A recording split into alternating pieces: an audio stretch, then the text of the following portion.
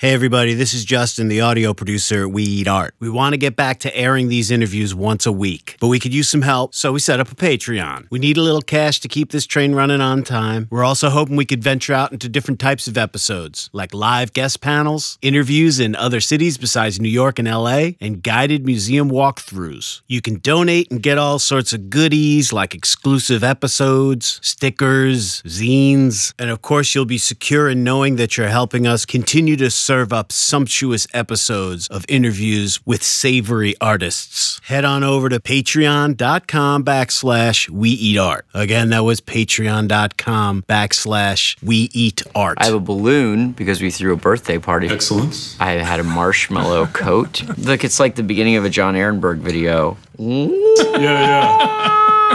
That's my signature trick, is a balloon at the beginning.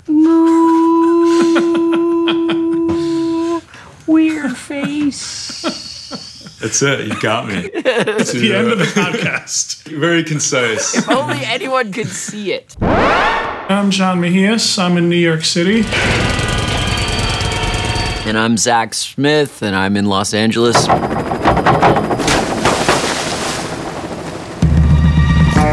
It's We Eat Art, a podcast where we talk to a real live visual artist about... You can see that this thing is totally constructed, but you just buy it anyway. It's sort of like this weird counter-purposes feeling where you shouldn't buy into the story or the fiction, but you almost can't help it. You get seduced. And today we are in Manhattan, New York City, and we're talking with John Ehrenberg. About... Your impulse is always to kind of clean everything up, make everything make sense, have everything be neat. You know, I think it's sort of maybe just an interesting place to be where you're almost making a solid, simplified whole, but then you keep getting pulled out and you keep getting drawn back in. I'm interested in that.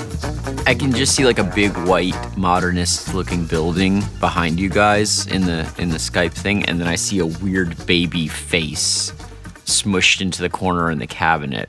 And now you've revealed a disturbing man. What's the baby face? On the bookshelf, it's got two eyes. It's sort of a cyclotic. Yeah, it's sort of like an old man baby face, maybe. Yeah. Yeah, it's sort of in the middle, maybe. It's got its eyes closed. Yeah. So you were a baby. Where are you from? So how does this work? Where are you from? Where are you from, sir? So I grew up in New York. I grew up in Manhattan, actually. Weird. Yeah. That one guy. So which part? On 68th Street. Were you like one of those super cool, hyper sophisticated kids when you got to college? Because you're like, oh yeah, we're gonna go over and see Marc Ribot play over at Brownies. Were you that kid? No, I mean, maybe. I went to Stuyvesant for high school, and I feel like maybe 10 or 15 people went to my college from there, so that was kind of nice. So you totally were. It made it easy to sort of just like... You're like, welcome to Manhattan, Arkansas. Yeah, let me show you around, right? I don't think I did any gloating about that, but yeah, sure. Yeah, I guess I was sort of, have been exposed to some stuff, sure, yeah. So what was your experience of the city like as a child? I mean, the city is a big part of some of these movies, and you were right in it. It wasn't a vacation for you. Yeah, I mean, that was what was normal. The cities do seem to kind of keep coming in again. The sets, a lot of the sets are these, tend to be nighttime cities. I think there's a lot of New York in there. And in some ways, the city just does feel very comfortable. I definitely feel like I have a pretty close relationship to it. It feels like a very familiar place. You know, I never sort of had to kind of get used to it. It was always something that felt intuitively familiar. I sort of like walking around. There's something about the city at night, too, that feels so different. And it's often at night that the cities are kind of showing up in these videos. And there's something like really quiet at night, even like downtown, like the financial district, you know, sort of these weird little nooks and crannies in New York where there's kind of like these narrow streets. When things are totally desolate and really quiet, I mean, it almost feels like a very personal, private space in a strange way.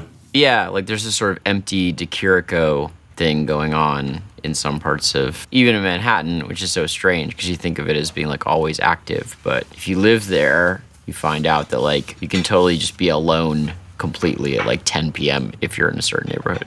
Yeah. De Chirico is someone I've kind of always really been excited about too. Have you ever lived anywhere else besides New York? Really just for school and like residencies and all that. You know, that's pretty much it. I've mostly kind of gravitated back to New York pretty fast. So. Are you going to stay here forever? I would like to, you know, if I can sort of figure out how to make everything work. Yeah, I guess we'll see. So what do you think of Aravists like John Mejias from Long Island and Zach Smith from D.C.? I support Aravists. Come to your city and like are like, yeah, we're city dwellers. Yeah, I have no ill will towards Aravists. I'm a fan. So you went to Stuyvesant. For people who don't know, that's like a smart kids public school in New York. Yeah, it's like a math and science focused high school. Yeah. Yeah. Did you have to take the test to get in? Yeah. Where'd you go from there? Where'd you go to college? I went to Brown for college, and then I went to Yale for painting, right before Zach, I guess. Did you make art at Brown? Yeah, I kind of did maybe equally painting and film. You know, I was like shooting on 16 millimeter film back then. And I was sort of doing probably equal amounts of each. Oh, you've been doing this for a while. Yeah, I mean, I kind of focused on the painting thing for a while after that. And then the film background started creeping back in more and more. Artists always are making art since they're 3 years old. But at what point did you say to yourself, I'm going to be an artist? It's time to tell everyone and make a plan. How did that come about? I mean, I was always doing it and pretty involved in it, but I think it seemed like a very irrational thing to do. You know, maybe in the beginning of college, and then maybe by the middle of college, it just felt like that's what I had to do when I started college. You know, I was like kind of wavering. Didn't the idea that you couldn't make a living sort of make it irrational? Yeah, that was the scary part, you know. So yeah, I was kind of like resisting it a little bit in terms of going into it full blown. Sort of in college, I started kind of doing it even more and more. And were there other people at Brown making art, or were you like the star of that little program at the time? No, it was an interesting place to be at that time. My major was art semiotics, which was part art, part film, part theory. You know, there were a bunch of people who sort of went through that program and have done pretty well. And, you know, it was sort of an interesting mix of different disciplines. It sounds cool. That was a major that they offered. Yeah. Wow. Yeah. It was two different departments. It sounds like a terrifying joke major. Yeah, it was like a thing at the time. It was partly art and then partly this other major called modern culture and media, which is like film and like film theory and like cultural theory, basically. Yeah, I mean, it makes sense, but it's just like coming home and telling your parents that. Yeah, I mean, my parents have been pretty good about being supportive. They're psychologists. Right. You know, I never know how that factors in, but you know, I think like they were always interested in art. Like I would hang out at museums when I was a kid, so that, I mean, they were concerned, you know, about going into it. But so they're psychologists. But I think they were supportive overall. You know, they were pretty good sports about it. What was it like being raised by two psychologists? You know, it's sort of the same thing as New York. It just felt like normal. It's it felt all you normal. ever knew. I mean, yeah, it wasn't like I had anything to compare it to. I mean, it's definitely there, but it's hard to say what it did. I can remember being a kid and going to other people's houses and realizing, oh, we do things differently. These people like don't eat rice and beans every day or just something different. Did that ever happen where like you realized? I mean, I kind of had like no rules pretty much at all as a kid. You know, like I didn't have a bedtime really. There was a lot of freedom, which can be problematic in some ways, but was mostly sort of nice. I don't think my parents ever really tried to analyze me strictly, but there was definitely that worldview. What'd you do with all this freedom? Did you jump off the roof at 2 a.m. or something? No, I think I was pretty mild-mannered, actually. I had nothing to rebel against in a way, and I wasn't particularly rebellious, you know? Did your parents ever reveal to you that we were worried about all this freedom and they were just, yeah, you could do it? My guess is that, you know, they're both psychologists, and so like having your child be an artist is like living the dream of the pyramid, right? One generation is like farmers, and then you like immigrants, and then you're gangsters, then you're like garment workers, and then you get to be psychologists, which is like a highly educated professional job, and then finally you make kids that can be artists. Right? Like, that seems to be the impression I'm getting, that they were like, great, you're artists. The Ehrenberg line is now complete. No, I don't know if it's quite that easy. I mean, I think they were definitely concerned. You know, they were sort of like, well, but like, you know, maybe you could do something practical too. Or, I think they're excited about art, but they were also nervous. They were cool with it overall. I think my dad skipped a few of those steps too. Like my dad grew up really poor and kind of actually was kind of like sewing sweaters and all this stuff. His sort of education was spotty. And he grew up in France, but then he eventually kind of moved here when he was around 20 and then went to school. So he kind of spans a couple of those generations in a weird way. Gregory Cruzen's parents were also psychologists or psychiatrists, and he also makes like surreal, hard to place images that are dreamlike. Do you feel like there might be like a Jungian thing there, or like a thing about like analyzing, looking at your dreams or looking at like unreadables? Because we said it was a Rorschach test earlier, right? Yeah, I think that there's something in there. I don't know if it's like particularly Jungian or not. I guess there's an introspection. You know, I mean, I think my parents are curious and introspective and... Yeah, they definitely seem like introspective, not just in like the symbols, but also like the pace of the music, and the hands are very like There's a slow time kind of thing, a thoughtful pace. There's sort of like a dreamlike quality that I don't know if it comes out of the psychology thing or not. I mean, I guess, maybe that's too simple to sort of say one way or the other, but... All right, let's not press it then. It's an interesting idea. I mean, maybe. Yeah, I don't want to say no to that. It could be. I mean, I don't do that. So then, okay, you went to Yale for grad school. Right. How'd you like that? I had mixed feelings. I don't know if it was quite an ideal fit for me. What was the problem? Well, I don't know. I think I was straight out of college. I was really young. I started when I was like 22. So I was really trying to do lots of things at once. I was still thinking a lot about narrative. I was kind of doing a lot of experimenting, and the program felt a little bit uptight, especially for me at that point in time. I was really sort of just trying lots of things out. I sort of didn't really want to settle on one thing at that point. That was maybe part of it. I didn't really click that much with a lot of the teachers. And how did that make you feel, John? So, I would say. I kind of had some mixed feelings about that. But it was okay. There were a lot of smart people there. There were things that were good, but I think like my college experience was very kind of like nurturing and supportive, and the grad school thing was definitely very different. Okay, because that actually matches something that I always thought about Yale, and I was kind of interested in how it happened to you, because I felt like people who had gone to undergrad in New York or LA showed up at Yale and it was no big deal. And then the people who had showed up from almost anywhere else felt like they had been dropped out of the airplane with no parachute.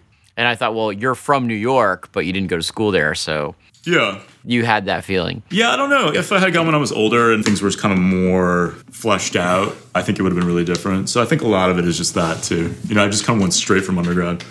But I think at the time, having sort of like a more encouraging, kind of nurturing environment, I just did a bit better in that situation. If you go to Yale and you're like, okay, I'm halfway there, help me, you're fucking screwed. Yeah. Why? I'm going to make my art. Once in a while, I'll have a crit and then usher them out of my room. Then you'll be okay. But I think you show up expecting to be taught. I think I was sort of like a raw material at that point, and I did tighten up a bit. I came in and I feeling pretty confident, and then I think we got a little dismantled when I was there. So you got out of school. What did you do then? And then how long did it take you to get to a place where you felt like you were making stuff that you liked? I think it took a couple of years. Right after school, I kind of worked doing design for animation. Yeah, didn't you work for Roz Chast?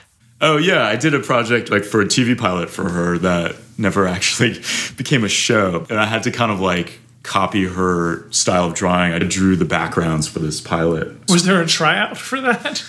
Yeah, I had to do a couple sample backgrounds, and it worked out. And before that, I was working on this show called Head Trip, where MTV had like done this Video Music Awards where they had the rights to use the faces of all these celebrities. So they made the most of that and made this animated show with sort of cartoon bodies and backgrounds and the photos of the celebrities. I was actually straight out of grad school, but I kind of was just designing all these backgrounds and these figures, and it was a good gig. So I did a bunch of animation for a few years after school. Did the show get aired? Yeah, it was totally got aired. This was a long time ago. This was in like 1999 or 2000. We could probably YouTube these and find your backgrounds there. Maybe. Put them. Yeah. I don't know. I haven't actually tried to look for them on YouTube. It's been a while, but it's worth a shot. A kid I went to school with, he did the heads for remember Celebrity Deathmatch? Yeah. That was happening at the same time. Yeah, they were probably like, this is great. Big heads. That's the future. Giant celebrity heads and art students drawing back that's the future. That was the thing at the time, yeah. No, there were some interesting people on that other show, on Celebrity Deathmatch. That was like a big moment for MTV Animation, and then it just all went to reality TV, and they kind of disbanded that whole department. This also seems like something that has to do with your later practice, though. Something that happens in your videos is backgrounds become foregrounds. There's a figure moving through a landscape, but then the landscape becomes important often in the narrative, or you get close-ups of it all of a sudden, or you know what I mean? Yeah, no, I think the landscape often becomes like a really important character in the videos. And there's one video that's just two landscapes that are going through these kind of fluid transitions. I think fluidity seems to be like a real theme that comes up again and again. Landscapes that kind of almost feel like people that sort of turn into landscapes. Things are kind of constantly in flux.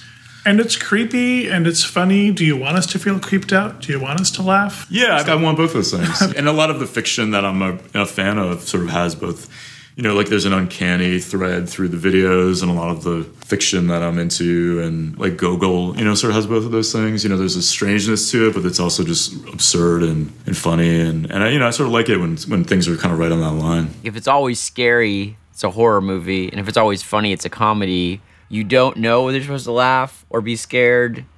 then that's like an uncanny place, and that's like a David Lynch movie. Balancing something. Like, because I remember McCarthy would be like, I think their videos are really funny. And the earlier, I think there's ones that I saw that with some more animals in them that I haven't seen lately that aren't on your site or aren't around. But like, at the first, you're like, maybe I'm supposed to laugh, or maybe it's just performance art, so I think it's funny. But then after a while, you're like, it's funny. Like, you can see that you're invested in how weird the faces are and how, like, blank they are. I mean, even the artists like, let's say like Philip Guston or like Beckett, where there's dealing with like somewhat horrifying, heavy subjects. In some ways, to deal with those things directly head on would almost distance you too much. But to sort of inject some humor into it, it almost makes it easier to get closer to those subjects. It's absurdist. Yeah. Definitely kind of feel like close affinity to like absurdist fiction, absurdist theater. And the uncanny thing, like, again, is something that keeps cropping up, sort of like feeling disconnected from your body, almost like stepping out of your own head. That's like a feeling that I'm sort of fascinated by. And yeah, David Lynch was an influence, for a long time. Like even starting in like high school, he was somebody I was really drawn to in like a really visceral way. But you used to be a painter. What happened? I did. I used to be a painter. I painted for a while. I did sort of maybe equally film and painting in college.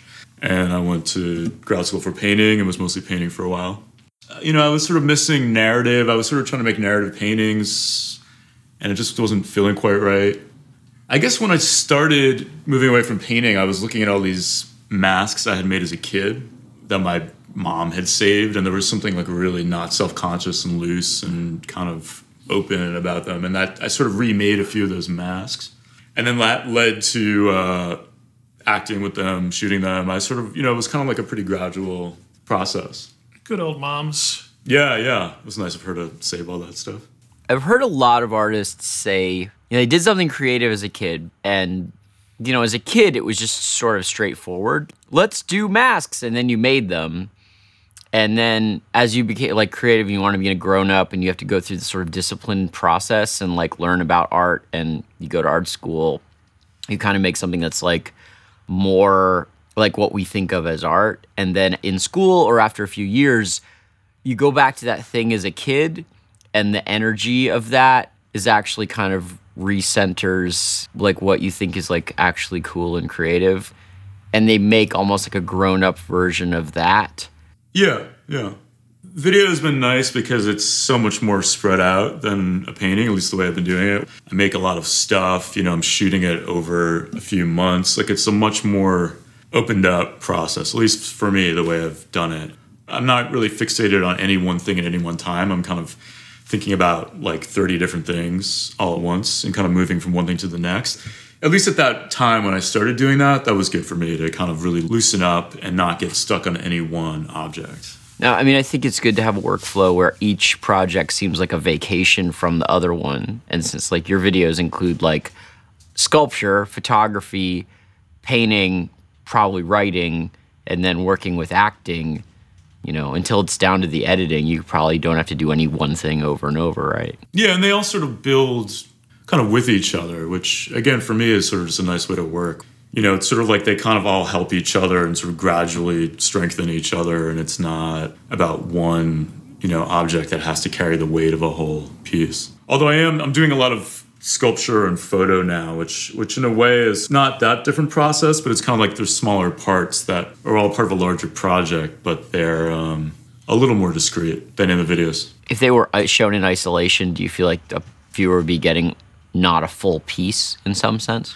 No, I think the things I've been doing the past year or so, I feel like they stand on their own. Probably the more of it you see, maybe the more it adds up. It's part of a larger project. I think it's sort of both. It stands on its own, but it kind of gets probably richer if you're seeing a bunch of things at once. Because it seems like a lot of artists kind of are moving into that way of working where they're a performance or a video artist, but they also make these objects. For some of them, the objects are very much like an artifact of the video maker persona. They're like a prop that showed up in that video that's kind of cool.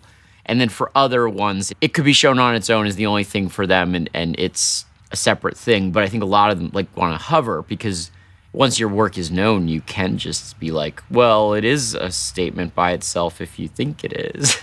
And if it's not, I'll take that if, you like it that way. The first few years when I was making the videos, it felt like all of the objects were for the videos, and I sort of didn't really want to show them alongside the videos because it felt sort of redundant. So I think I'm thinking about these a little bit differently. They're starting as sculptures that are just doing their own thing, and they're kind of feeding into photos and videos. But I think I'm thinking about them slightly, kind of more intentionally, maybe than the things that were just for the videos. Yeah, slightly different, but part of a larger world, a larger project. I think they stand a bit more on their own. You said you were interested in them being a narrative and telling stories. What genre of storytelling would you consider it to be? I mean, in the videos I did, or most of the videos I've done, I've looked at a lot of short fiction, Japanese folktales. Yeah. Are you a fan? I am a fan. The Japanese folktales are amazing because there's no clear-cut moral usually. The Western folktales there usually tends to be a very clear moral at the end, and the Japanese stories, it's sort of like nature seems to really... Is there one in particular that drew you in? There was a book I was reading a lot a few years ago, just collected short stories. I mean, there were a whole bunch. But a lot of them tend to really sort of have these themes where kind of nature takes over, or nature sort of is a character. There's one which is kind of a strange one where there's this guy who he's a worm, but he doesn't really know it. He's in the body of a person, but he's really a worm. It's sort of like, how do those two things coincide? And then someone suspects he's a worm and gives him this walnut drink to drink, and then his wormness is revealed. So a lot of kind of sounds like a Japanese folktale. Surreal sort of nature-related threads that don't, there isn't really a moral to that story. It's not like if he had done something, something would have happened. It's just sort of these things just happen to people and characters, and I just sort of liked that openness. And if you explain it to kids, they're just like, yep, that's how it is. Yeah. I mean, they definitely have there's a really dream quality, where it's not all leading to one thing. It's sort of very atmospheric and associative and really richly layered. I was using those a bit as a reference point.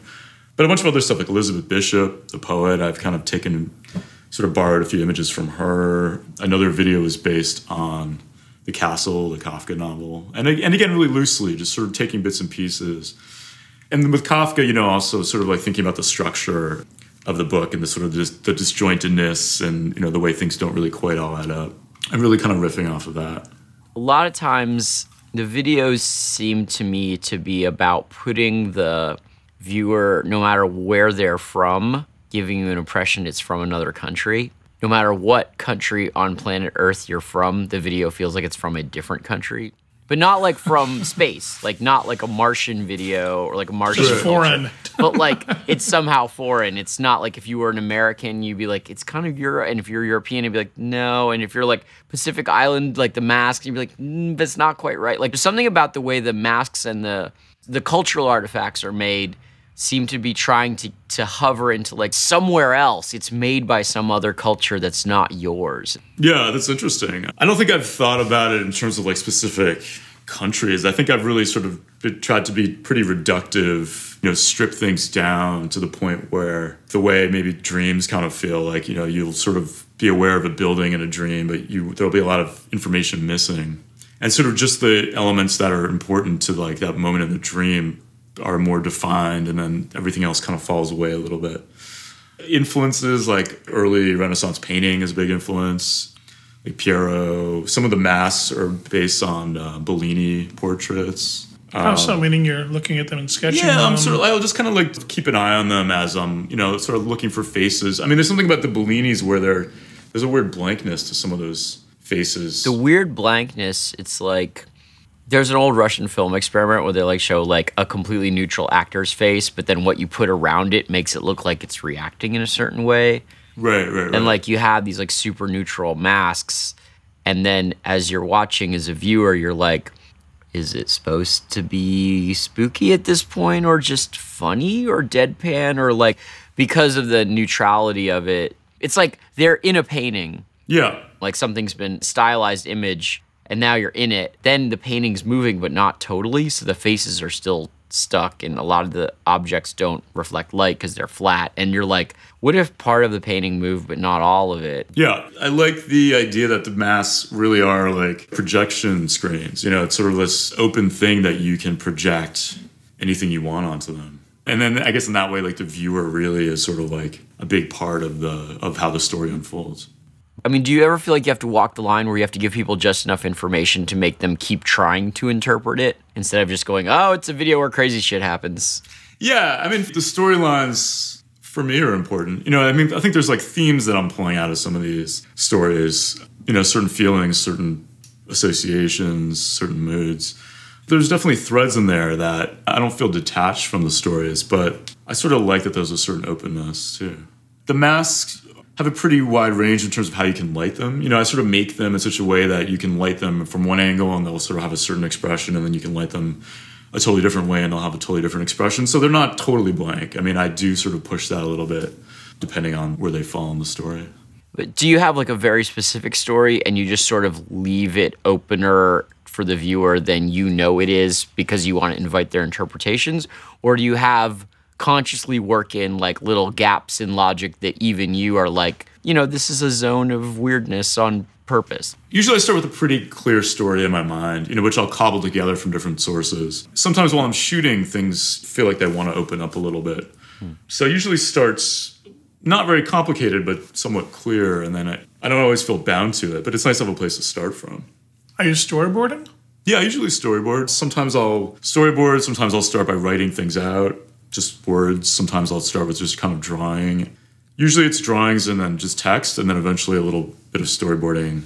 There's some fun problem solving. I remember in an older one, somebody's bleeding in like the red cloth. Oh, yeah. It made me smile. Like, there's a lot of visual like sort of like problems to solve, which is nice. I mean, I think when I first started doing the videos, I was looking a lot at George Méliès, the early French filmmaker who did a lot of like trick photography. Yeah, he did the Journey to the Moon and all that, black and white, like silent movies. Right. So that was something I was thinking about a lot. I've also really always been into early German expressionist film, like Fritz Lang and Murnau, and the constructed stylized spaces and storylines, and this idea of creating this whole really elaborate world that the rules are not necessarily following the rules that we think of nature following every day, but they feel complete. They feel like the rules make sense within themselves. Yeah, like those people fit that place. But like in Dr. Caligari, black and white is used to sort of smooth the transition between real people and these backgrounds because it was so stark. Whereas I feel like you let the seams show in cases like we're like, this is obviously cardboard. They weren't so much interested in the fact that they were created as much as like creating a new reality. Whereas I feel like a awareness of the createdness of the whole story is built in, it seems like, in a lot of these cases. You want us to see that things are made of janky things in some cases, and in other cases it's like a special effect. Like, oh, that wave is a sheet. Yeah, I mean, I guess I like the idea of pushing that as far as I can, and sort of the idea that you can see that this thing is totally constructed, but you just buy it anyway. It's sort of like this weird counter purposes feeling where you shouldn't buy into the story or the fiction, but you almost can't help it. You get seduced. Like, I sort of like playing with that line, I think. I mean, I think a big part of that is just going like, a person made this on purpose and it took work. So you're like, all right, I'm going to interpret it, right? Like, you look at it, you're like, obviously, like, the buildings or whatever, like, they took a long time to make, and they're all painted. Yeah. Whatever's going to happen after the next 5 minutes, someone really, really, really was trying hard to make that thing happen. Yeah. Is that important to you? Well, I guess, I mean, in a larger, more general way, just the idea that we're constantly always constructing our surroundings every second. We're sort of taking these bits and pieces of random elements and then making this seamless whole, just as human beings. Instinctually, that's what we want to do. You can think of it that way. Like, it's sort of this very constructed space. In a way, it's not so different than what we're always doing just in real life.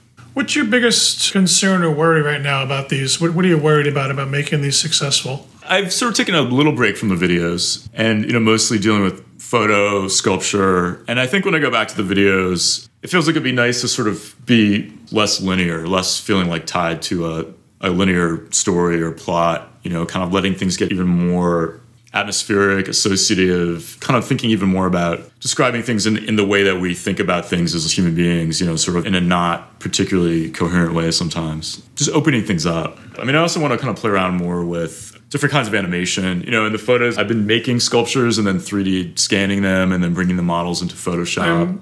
I'm looking at a picture of these glasses that have the pieces that go behind your ears. Uh-huh. They're going in two different directions as if two people can wear them at once and then they'll just have to kiss each other. Right. It's kind of funny. Right. And of course, I just look at it and try to figure out, how are people going to wear this? Right. Maybe that's an example of something that's psychologically charged, but also so ridiculous that it's like it's sort of an escape valve. But if you really take the time to think about it, it is somewhat horrifying. Like, where the nose is going to go. It's like too close. It's too much. It's sort of like uncomfortably close. Right. That's not that horrifying. It's like it might just be some uncomfortable glasses. Yeah, well, maybe that tells you more about me. I might have to share these glasses with a stranger. Right, so maybe not horrifying, but definitely maybe unsettling. I don't know. I know some people that would be horrified, if you're a little neurotic. That's the Rorschach test. But there's also, in those photos, there's the figure, the thing going on, like in the foreground. But there's these background which have like certain kind of colors, which seem to reference a sort of weirdly shoddy, illustrative dream space, but that is also genuine and dreamy, sort of like pinky purples and background colors. In the photos, what's presented is like almost a cartoony simplicity. It's just this little figure and there's a little shadow. But then the background is like this colorful thing that's kind of giving it a depth. Yeah. But there's a commercial depth. Like, I feel like the atmosphere around them is very artificialized. I mean, I sort of wanted them to feel very disorienting, and I sort of like that they feel a little bit fleshy, like these pinkish colors. You might almost just be zoomed in like on a figure or inside a figure, and it's just this fleshy landscape that's part landscape, part figure. And I also just like that there's no clear time of day. Like, you just really can't locate yourself in any way, which I guess is part of the idea. Would you consider these a narrative, these photographs and models? Yeah, and I think they all sort of start feeding into each other. I think there's less of a plot, but I do think that the objects start to become characters. I think from one image to the next, you start to get these more open-ended narratives. So yeah, I think it's definitely related to the videos, but it's a slightly different kind of narrative. I think it's in some ways it's more about fleshing out a world. You're describing them as a narrative, but also people are going to be disoriented. Those are working against each other, these two ideas. You're trying to find a balance between the two. You want to tell us a story, you want to disorient us. What do you want to do? Your impulse is always to kind of clean everything up, make everything make sense, have everything be neat. I think it's sort of maybe just an interesting place to be where you're almost making a sort of solid, simplified whole, but then you keep getting pulled out and you keep getting drawn back in. I mean, I'm interested in that space. Well, that's like a dream space. You're convinced of meaning, then you wake up, there's no meaning, but then you look back and go, wait, it's a dream and it's in my head. So maybe you don't know which things are incidental and which things are meaningful. It's almost like a classic art space in that there are all these characteristics of the object that may or may not be carrying information that you need to pay attention to. So you just keep looking back at it, looking for more and more out of it because it's not clear why or what exactly. But if it's compelling, you keep going. Maybe there's something else in this. Maybe the way this is... Yeah. I read Solaris, the Lem book, I guess maybe a year ago, somewhere around there. And On This Planet, right? It's a sci-fi book that Tarkovsky made the film of. And there's this giant ocean which has a consciousness. And anytime anyone kind of comes near this ocean, it can see the images in the person's mind, and it remakes those images out of like the pink, foamy substance of the ocean. But it has no emotional connection to those objects. So if it's remaking, let's say, a piano, it'll leave out half of the keys. There's no emotional connection, so it doesn't have a sense of the whole thing or how the parts fit together. It's just sort of like spitting out this reproduction of the thing kind of mindlessly. I don't know, somehow that image was compelling. In some ways maybe it's a bit like the computers. You can make it do all these things, it can sort of make all these decisions on its own in a way, but there's no person behind the computer that has an emotional relationship to all the parts. Whereas we're the opposite, sort of constantly trying to put meaning where it doesn't necessarily exist. We're trying to make things a complete whole where they really aren't. That was a big influence on these images. And I guess even those weird, pinky, murky backdrops probably relate to that image of that ocean also. Are you trying to create these images that they have a story, but then the way you're showing them, you're almost trying to subtract as much of the naturalness out of them as possible, so that we're just sort of stuck with interpreting things with less emotional information. Maybe. I think I have to think about that. The faces do that, right? Instead of having an actor looking around doing things, you're subtracting all the emotions out by putting a mask, right? Right, and then when you have these buildings, they're buildings without...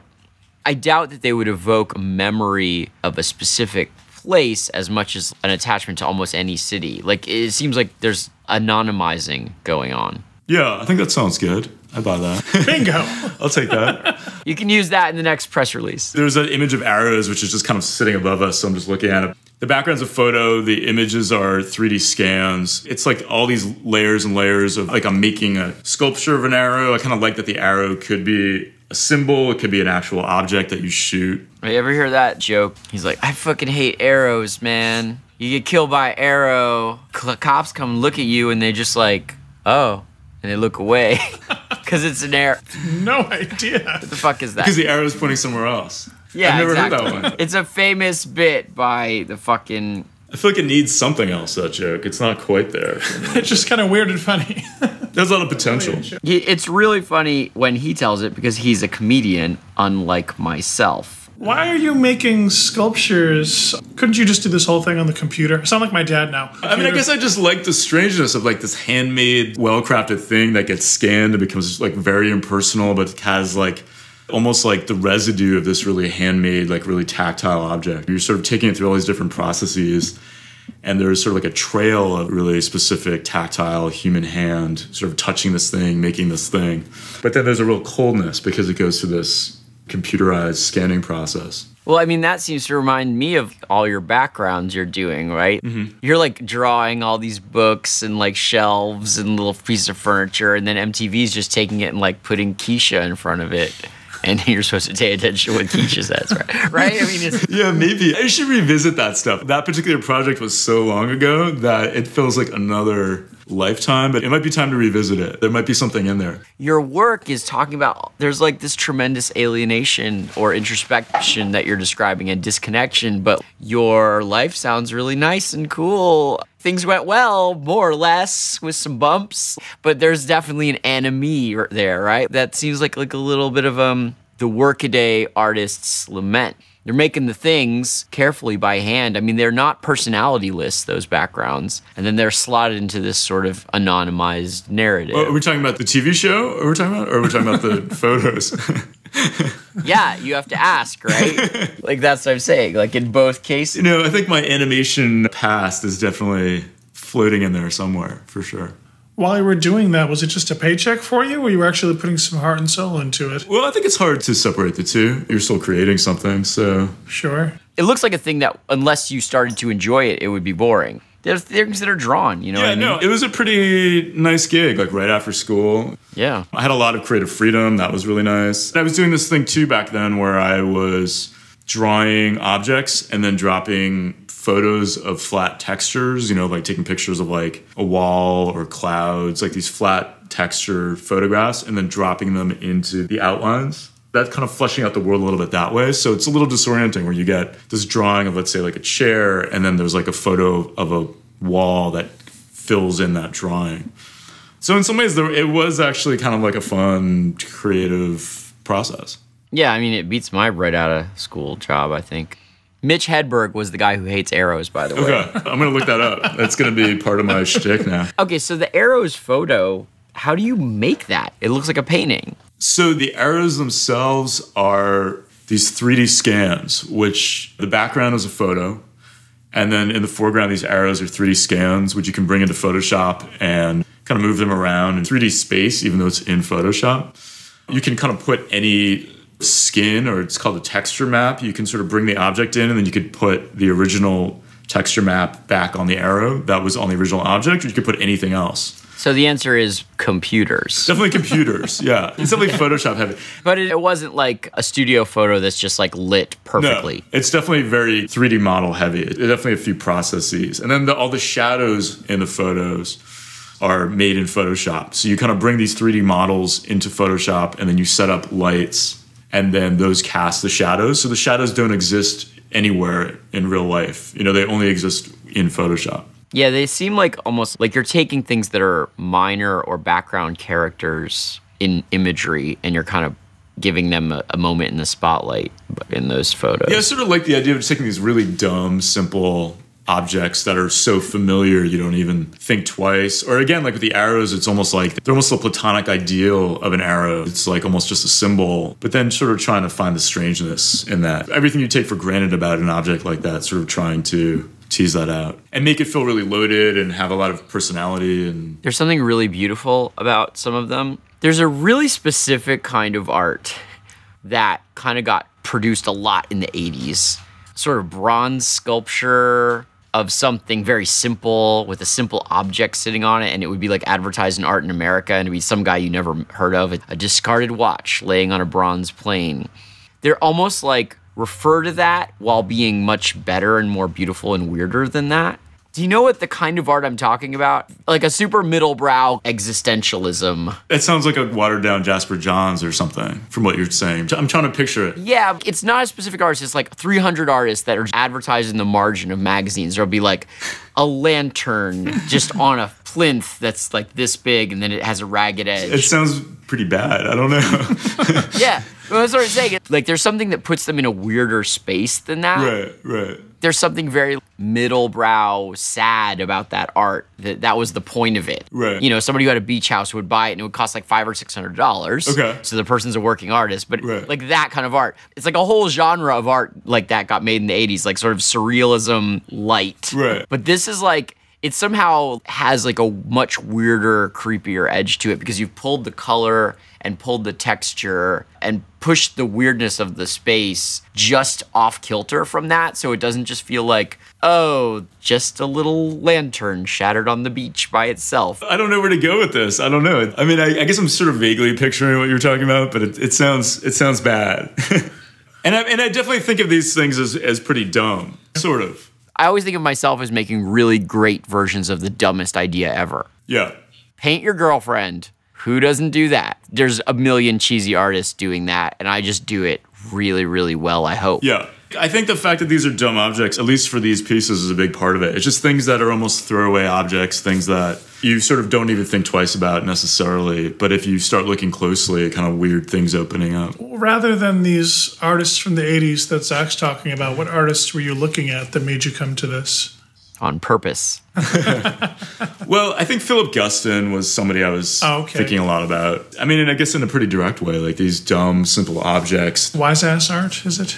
Oh, maybe. Is it? I don't know. I always think Guston's a wise-ass art. It's kind of like, yeah, I mean, they're funny, but they're so, like, thoughtful, I think. They're very, like, heartfelt. They're super sincere, but they're also kind of ridiculous. And they're just so tactile. Each object really feels like it has, like, such a strong personality. Whether it's an extension of himself or they really just have their own life. So you're taking something that's, like, marginalized and you're giving it weight. Just the idea that there's so much in everything that gets really kind of strange and peculiar the deeper you look. I mean, I've been thinking a lot about physics and quantum mechanics and all that stuff and just sort of what's going on at like a very small level and just sort of like the insanity of how things are put together and like how things move through space. I think that's in there too. To me, the arrow that's like going through two stone chunks, that seems to be like that to me. It's almost a diagram. I can imagine that. Yeah. Being on the cover of a very awesome, thoughtful book about physics. Right. The texture's on there, and then just the way it's like on a flat plane and it's an arrow. In the sentence of like an arrow, and you're talking about physics and how arrows go through things, but it's like an arrow and it's an indexical symbol pointing to something at the same time. And I mean, and that was like a dumb joke. I guess the idea with that was this arrow's shooting through a brick, and it's almost like shot off the skin of the brick, which is in front of the brick. It is almost like this ridiculous moment of something physical happening which could never actually happen. In some ways, it's like a visual joke. But in some ways, it's very viscerally real in its own way. It's almost like a concretized cartoon. Yeah. I mean, I've been thinking a lot about cartoons, like the early Fleischer Brother cartoons, where everything's just constantly in flux and fluid and all the objects are kind of alive and figures are always sort of turning into objects. There's a couple kind of early Betty Boop cartoons where things just kind of go completely bonkers. Like the laws of physics just get completely thrown out the door. And I've always sort of been drawn to that.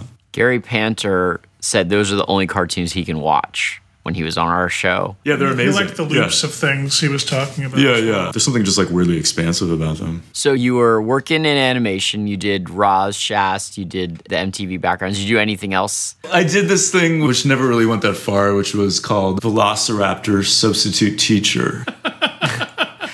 How did that not go? Was this before the internet? Because that's the only explanation. I think this was right when the internet was like starting. This was like, an early web series, and it just never took off. That needs to come back. Did you get a kill fee at least? I don't think I got paid at all for that. I think I was gonna like promised riches if it did well. I had like a few friends who I sort of was able to hire and they got paid, but I don't think I actually got paid at all. It was okay. I mean, maybe it was like a month of work. Maybe. Did you do background? What did you do for that? I sort of did basically the art direction. I did. Oh, wow. Backgrounds and figures and all that stuff, yeah. Yeah, and basically every episode the Velociraptor just eats all the children. I can see why maybe they didn't pick it up. Yeah, it wasn't a deeply fleshed out project. It's a pretty good idea for like, a short. Yeah. Then they probably went into some executive's office. He's like, ongoing series. Yeah, sadly, it just never took off. I don't know. Maybe I'll get resurrected. Can we find this on YouTube, perhaps? I've never tried to look for it. I don't know why. I probably could dig up a copy of it somewhere, but it's been years since I've even thought about it. Yeah, then what? Did you go from animation to like just showing, or what else did you do after that? I was doing animation for a while. My first show was in 2001. It was pretty soon after school, so that was nice. That was a painting show. Did some more animation. I've done a lot of teaching. I've mostly done teaching over the years. Are you teaching painting, video? What are you teaching? Well, right now I'm teaching design, animation, and foundations.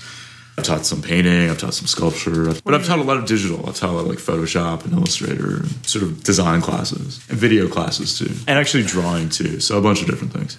Did you tell your animation students about the Velociraptor substitute? No. Again, it's been a while since I've even thought about it. I should dig all that stuff up. I think we skip that in my class usually, but maybe it's time to dust it off. What about the ones that are like construct, those really super minimalist ones? Yeah, those were kind of the first photos where I was really thinking about them as photos and completely separate from video and kind of really trying to move away from narrative. And in some ways, those were a lot about doing experiments with light and thinking a lot about the computer. Like the computer was sort of like a big part of those, like using the dumb tools in Photoshop, creating these gaps and then having the computer try to fill them in and playing just a lot with light, and really just trying to treat photo as its own distinct thing from a more kind of narrative storytelling. And in some ways, those kind of led into what I'm doing now. Like the narrative elements and the figurative elements have sort of crept back in.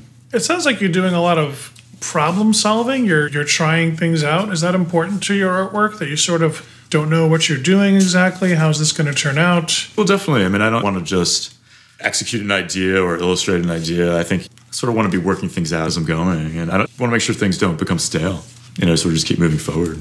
And in the videos, yeah, I mean, in some ways there is a fair amount of problem solving.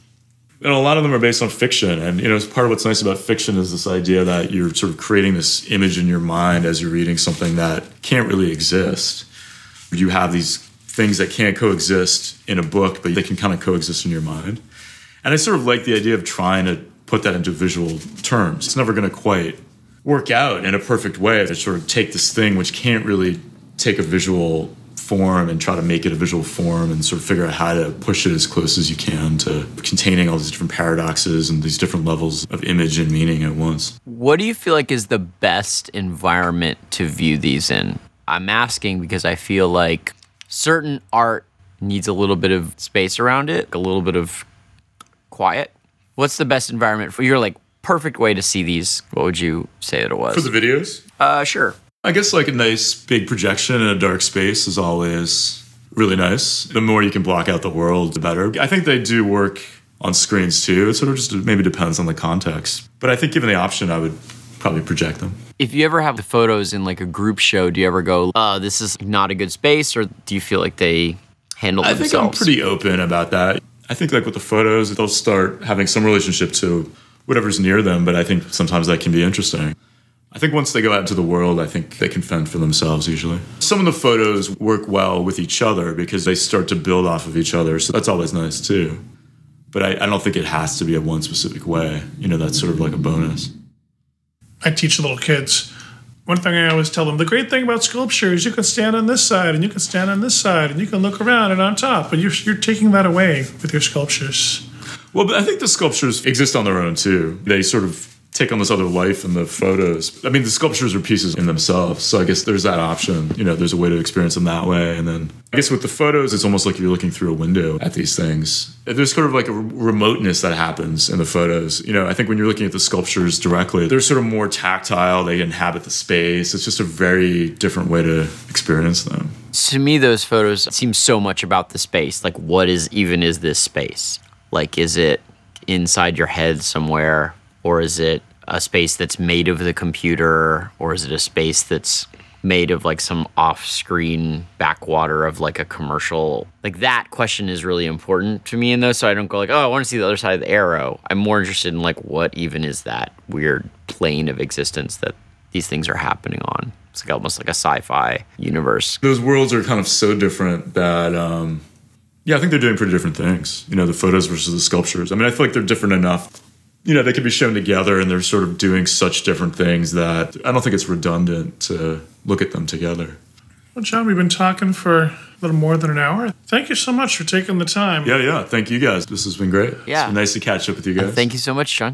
Thanks for listening to this episode of We Eat Art. Check out our guest, John Ehrenberg's latest work at A group show on the digital billboard at 10 Times Square, New York, called 24/7. This is an ongoing exhibit. He'll also be in a group exhibition titled Ami Homo at the Barbara Walters Gallery at Sarah Lawrence College from January 25th through March 4th, 2018. And last but definitely not least, Jonathan will be in a group show at Temnikova and Casella Gallery in Tallinn, Estonia. The show is titled Any Body Suspended in Space Will Remain in Space Until Made Aware of Its Situation. That show is opening February 14th and will be up until April 14th, 2018. If you want to see images of some of the artists that we reference, you should check out our Instagram page or our Facebook page at We Eat Art. Also, John has... I've been working on the book for the past few years about Puerto Rican revolutionaries in 1950. The book is called The Puerto Rican War. It's entirely carved in wood, and it